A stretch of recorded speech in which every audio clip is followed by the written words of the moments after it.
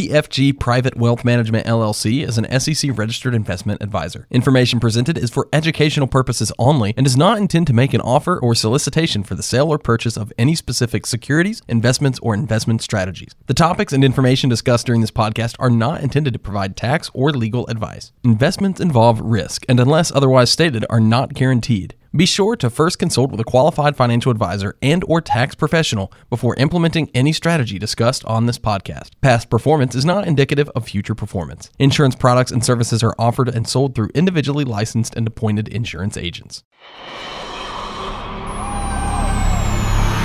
The rules of retirement have changed. No longer can most of us rely on Social Security or a single pension to fund our futures.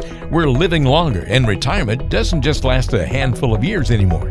Instead, you might stay retired for 20 or 30 years, and maybe even more. We need to look at retirement through a new lens, with fresh eyes, with a new approach and plan of attack. Here to answer the call are financial advisors John Texera and Nick McDevitt of PFG Private Wealth Management, serving you throughout the Tampa Bay area. This podcast is Retirement Planning Redefined, and it starts right now. Hey everybody, welcome into the podcast. Thanks so much for hanging out with us today as we talk investing, finance, and retirement with John and Nick once again here on the airwaves with me on Retired Planning Redefined. And we're going to pick up with our conversation on annuities. We were doing this series or this session on annuities, and we're going to talk about fixed deferred annuities as well as variable annuities today on the show. But before we get into all of that, let's say hey to the guys. Nick, what's going on, buddy? How you doing? Good. Just, we're in the new year now, and things are off to the races for sure. It's been they're not a hectic what races we don't know. Yeah. But right. Yeah. Yeah. That's true. Been a hectic start to the year, but looking forward to the new year. John, how about yourself? You doing all right? Yeah, doing good. Just busy. And like Nick said, it's been an interesting 3 weeks to start out the year, right, to say the least. But, I don't know if you guys saw that meme that says, I'd like to cancel my subscription to 2021. I tried the 7-day free trial and I'm not happy with it. Yeah. I've seen ones too where it's like, this is week 54 of 2020. Yeah, something like that. Yeah, pretty interesting times that we're continuing to live in. Yeah, so actually, my wife got the vaccine. Did she? Yesterday? She's a nurse, so she was nervous a little bit, but also excited that she could just not have to think about it. Once she gets the shot. I think it's 6 months to a year roughly that they say the immunity from it. Okay. To be determined, but I think 6 months at least. I hear depending on which company you get it from, it's a series of shots, and they say maybe you might feel bad for a day or two after it. How'd she do? Not too bad. Although last night we're putting one of the kids to bed, and she comes in and she's like, "Hey, where's your EpiPen?" I'm like, "EpiPen? Like, well, what do you need that for?" Right. And her throat started to feel like it was tightening up, but it went away within 30, 40 minutes. Oh, okay. So that was it. Honestly, she's doing well, and she's doing good. So. Good to hear. Yeah, certainly interesting. I mean, obviously the virus itself affects so many people different ways, and then apparently the vaccine does the same.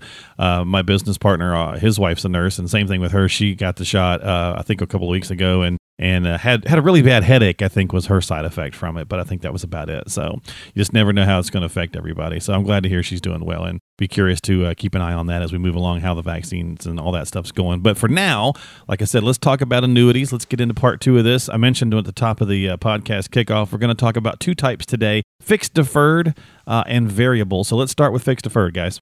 Yeah. So, fixed deferred annuities, kind of recapping what we went through last time, anytime you get into annuity, you really got to look at the company you're going with, because the guarantees are based on the issuing company and how strong they are. But, just kind of go over a fixed deferred annuity. It's very simple, similar to a CD issued by a bank, just issued by an insurance company. You have a guaranteed rate. There are some that just give you a minimum interest guarantee where they'll say your minimum interest is 1%, but it can fluctuate based on, some factors. The most popular ones that we typically use are where it's a multi-year guarantee where it will say, okay, over a 5-year period, you're getting 2.5% or 3% over that 5-year period. Typically, I said typically because there's always some outliers. Typically, no fees. Again, just comparing it to a CD, no fees on it. You're just getting your 2.5% for that 5-year period or 3-year period, whatever you pick. We typically find that these rates are normally a little bit higher than CD rates, so it's very competitive in that space, just looking for something just very simple. Let me just get a fixed rate. I don't want to worry about any of these other moving parts. I just want a fixed interest rate with no risk. Yeah, and I would add to that from the perspective of, from a functionality standpoint, as far as how the rates are fixed, there are some similarities with CDs, but it is important to understand that, CDs typically have FDIC, coverage or insurance because they are issued from a bank, up to the limits that the FDIC provides, whereas the guarantees in a CD are going to be from the insurance company. So we know that that's, a concern that people have when they bring it up or talk about it. So we always like to point that out. And then on top of that, from the perspective of keeping in mind that annuities by rule, by default, they have limited access to money until 59 and a half or after. So if it's money that somebody's using that is a non-retirement account and they're younger than 59 and a half, it's important to make sure that they remember that rule, that 59 and a half rule. But the positive is that it does provide tax deferred growth. So in other words, you don't get a 1099 from the bank or from the insurance company every year on your interest like you would in a non-retirement account if it was in a CD. So, the rates, the taxation and kind of the protection side of things are some differences between those. Okay. Yeah. And also, and just going back to what we talked about in the first annuity session, there are surrender periods on this. There are surrender charges, which will make them different than CDs. So just, if you need a recap of that, just kind of go to our last podcast and we kind of went through the basics of annuities, which is going to apply really to, the fixed, the variable, and the index, which we'll be going through. Okay. All right. And a lot of times when people think about different financial products, we often hear about the 3 qualities of money where you're looking for growth, safety, or liquidity, and every, different kind of vehicle provides different things. Often when we think of annuities, we think of maybe the growth and the safety aspect, but without some of that liquidity you guys were talking about. But again, since there's different kinds of annuities, you want to check and see really what the pros and cons are going to be for your specific situation. So a fixed deferred might be something that worked really well for you in your situation, but again, you want to go through that with an advisor. And then the variable, this tends to get kind of more of the bad rep, I suppose. So break down some of it on the variable annuities, Horace, guys. Sure. So essentially what a variable annuity is, and what it does is it combines the structure of, being able to invest in mutual fund-like investments, where in a variable annuity, they're called sub-accounts. So it combines that with the chassis of an annuity, which provides tax-deferred growth on the growth of the account. So these became a little bit more popular back in the 80s, where you would have high-income people that were looking to save additional money. Maybe they were maxing out their 401k plans or their retirement plans at work. They are in a high income, maybe a high income state or, just in general, high federal tax bracket. And so they were looking for additional ways to invest their money.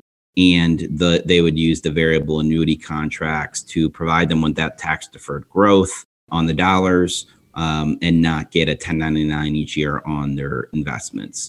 And so, over time, as tax rates changed and really became a little bit more favorable over the last 20 or 30 years, the popularity of the contracts became less and less. And then what the insurance companies did was they started to add different riders and different guarantees onto these contracts, almost like an additional layer that comes over the top that provided some additional guarantees to really just kind of incentivize people to use them. And so, John, if you want to, talk a little bit about some of those guarantees and, really the reason why many people that, really have owned them over the last 10 or 15 years own them. Yeah. So, I'll start with some of the less common ones, and we'll end with probably the most common. And Nick does a good job expanding the income ones. But they have some where basically your principal's guaranteed, and not so popular anymore. But I've seen some contracts where, you might get in today and they'll guarantee your principal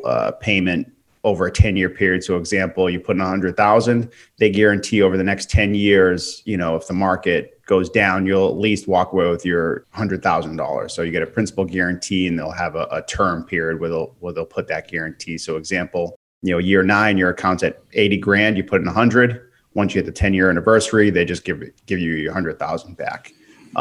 There are some death benefit guarantees to it, where we've seen some contracts where, again, your principal payment has a death benefit. So if the market drops, you at least get what your principal payment was. And then there's actually some riders where the death benefit will increase automatically, regardless of what the market is doing.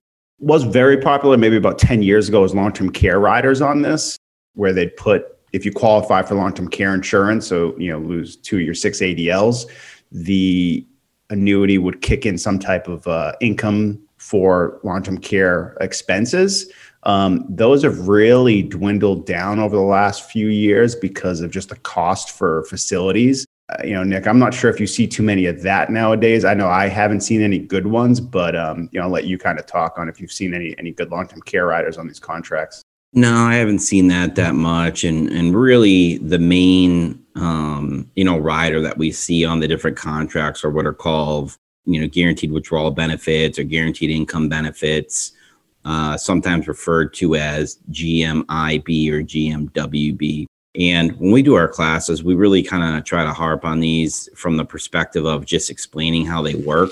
And, really in this sort of venue, this sort of avenue, what we would just recommend to people is that, if it sounds familiar that you have a variable annuity or a variable annuity with some sort of income rider that guarantees you some income, it's good to have somebody help you review that contract and make sure that you understand how it works. So essentially, there's just like anything, there's kind of both sides, and then the truth is in the middle somewhere.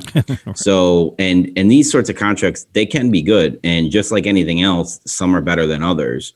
And there are some contracts that have really held up over the last decade, 12, 15 years that have been beneficial, even to the extent where insurance companies will offer incentives to the contract owners to essentially try to buy them out, because the guarantees are good. So essentially what happens, and just to kind of, use an example, let's say that you have a deposit of $200,000 into the contract, and the insurance company is going to go ahead and offer a rider that has a guaranteed appreciation on that initial deposit. And usually it's either a simple interest or a compound interest. So that's important to know, because some companies might say, hey, we offer 7% growth on the rider, but it's simple. And, over time, a 5% compound could beat that. So it's important to understand how that works.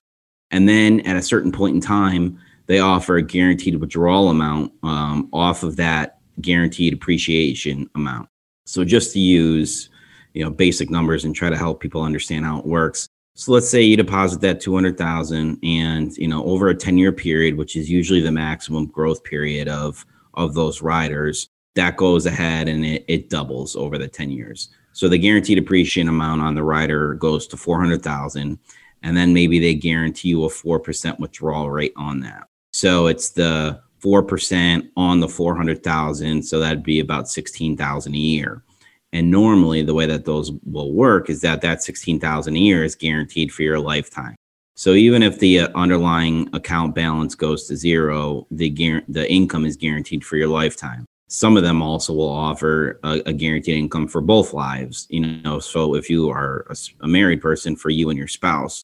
So where people will get a little bit confused is that they may assume that 400,000 number is their money, is like the real money. And if they wanted to cash out in year 10 or 11, that they can actually cash out that 400,000 number. And that's usually not the case. Usually it's the underlying value, which inevitably, because of expenses and things like that, is going to be lower. So in this sort of situation, it could be something like 300,000, which is the actual, what we'll often call real money.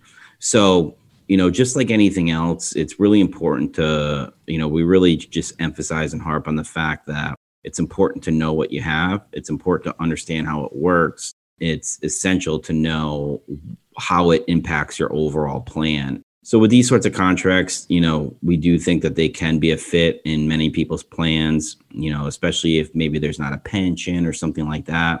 So it's important to understand how they work, make sure that the guarantees that you thought are built into it, and make sure you understand how it factors into your plan. And I would say, from the standpoint of, pitfalls to avoid, where we've seen people really get into trouble are if they put too much of their nest egg into it.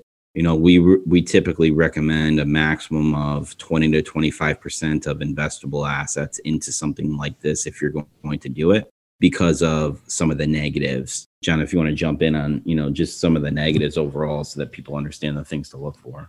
Yeah, you really need to, devils are in the details on these things, and you just need to understand, your limitation to your money in some of this, where some negatives we've seen is where someone's doing the withdrawal benefit and they try to take extra money out more than what the guaranteed amount that's on the contract or what they're supposed to. It could really mess with how long the money's going to last at that point, or what your minimum, pension benefit's going to be, your income withdrawal. So that's something to really understand. That's why Nick was saying you don't want to put too much into this, because if you need access to money, this is not where you want to go. You almost want to kind of set it up. And if you can do the income withdrawal, just kind of forget about it from a accessing standpoint more than what your, income withdrawal is. So that's something to be aware of.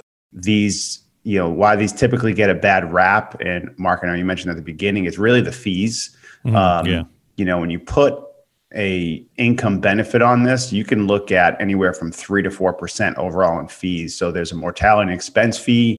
I'm just throwing out some averages, could be like 0.95%. There's an admin fee, could be 0.2. The investment you're going into could range anywhere from, 0.3 to 1%. And then the rider itself, which is that guarantee, can range from 0.5 to 1.4. So you could see that when you start adding all that up, it really makes a big difference, or really adds up a big amount in the fees. Not saying that's necessarily bad. It's just important to understand what you're in and how it works for you. Just to kind of follow up on that, the fees are usually coming out of the performance, not out of the riders. So that's important to understand. And again, just like anything else, it's important to understand how things work and how it fits into your overall plan, and just get kind of an analysis on it and making sure that it's working how you expect it to. Yeah, exactly. I mean, at the end of the day, we're doing a little session here on annuities, a couple episodes on this, but like any financial vehicle, you want to make sure it's the right fit for you by working with an advisor. You can learn some information and certainly get a good working knowledge. Many folks do not want to understand the complete nuts and bolts, and that's why they turn to an advisor, but finding the right one for you and the right product for you is paramount really in anything that you do. So as always, before you take any action, you should check with a qualified professional like John and Nick at PFG Private Wealth. You can call them at 813-286-7776. That's 813-286-7776 before you take any action if you've got some questions. You can also go to the website, pfgprivatewealth.com. Shoot them an email that way. Contact them that way at pfgprivatewealth.com. And don't forget to subscribe to the podcast. We'll be doing another episode on annuities here coming up very soon. So subscribe to the podcast on Apple, Google, Spotify, whatever platform you'd like. And that way you get new episodes as they come out, as well as can check up on some past episodes. It's Retirement Planning Redefined. Search that in any of the boxes or any of the apps, as you'd like to, whether it's Apple, which is probably on your phone already, Apple Podcast, or Google Podcast, already pre-installed on your phone most of the time. Just open up those apps, type in Retirement Planning Redefined. You should be able to find it that way, and that's another way you can subscribe. And that's going to do it for us this week here on the podcast around annuities. Again, we were talking about fixed as well as variable, and if you've got questions, reach out to John and Nick, 813-286-7776. For John, for Nick, I'm Mark. We'll see you next time here on the podcast.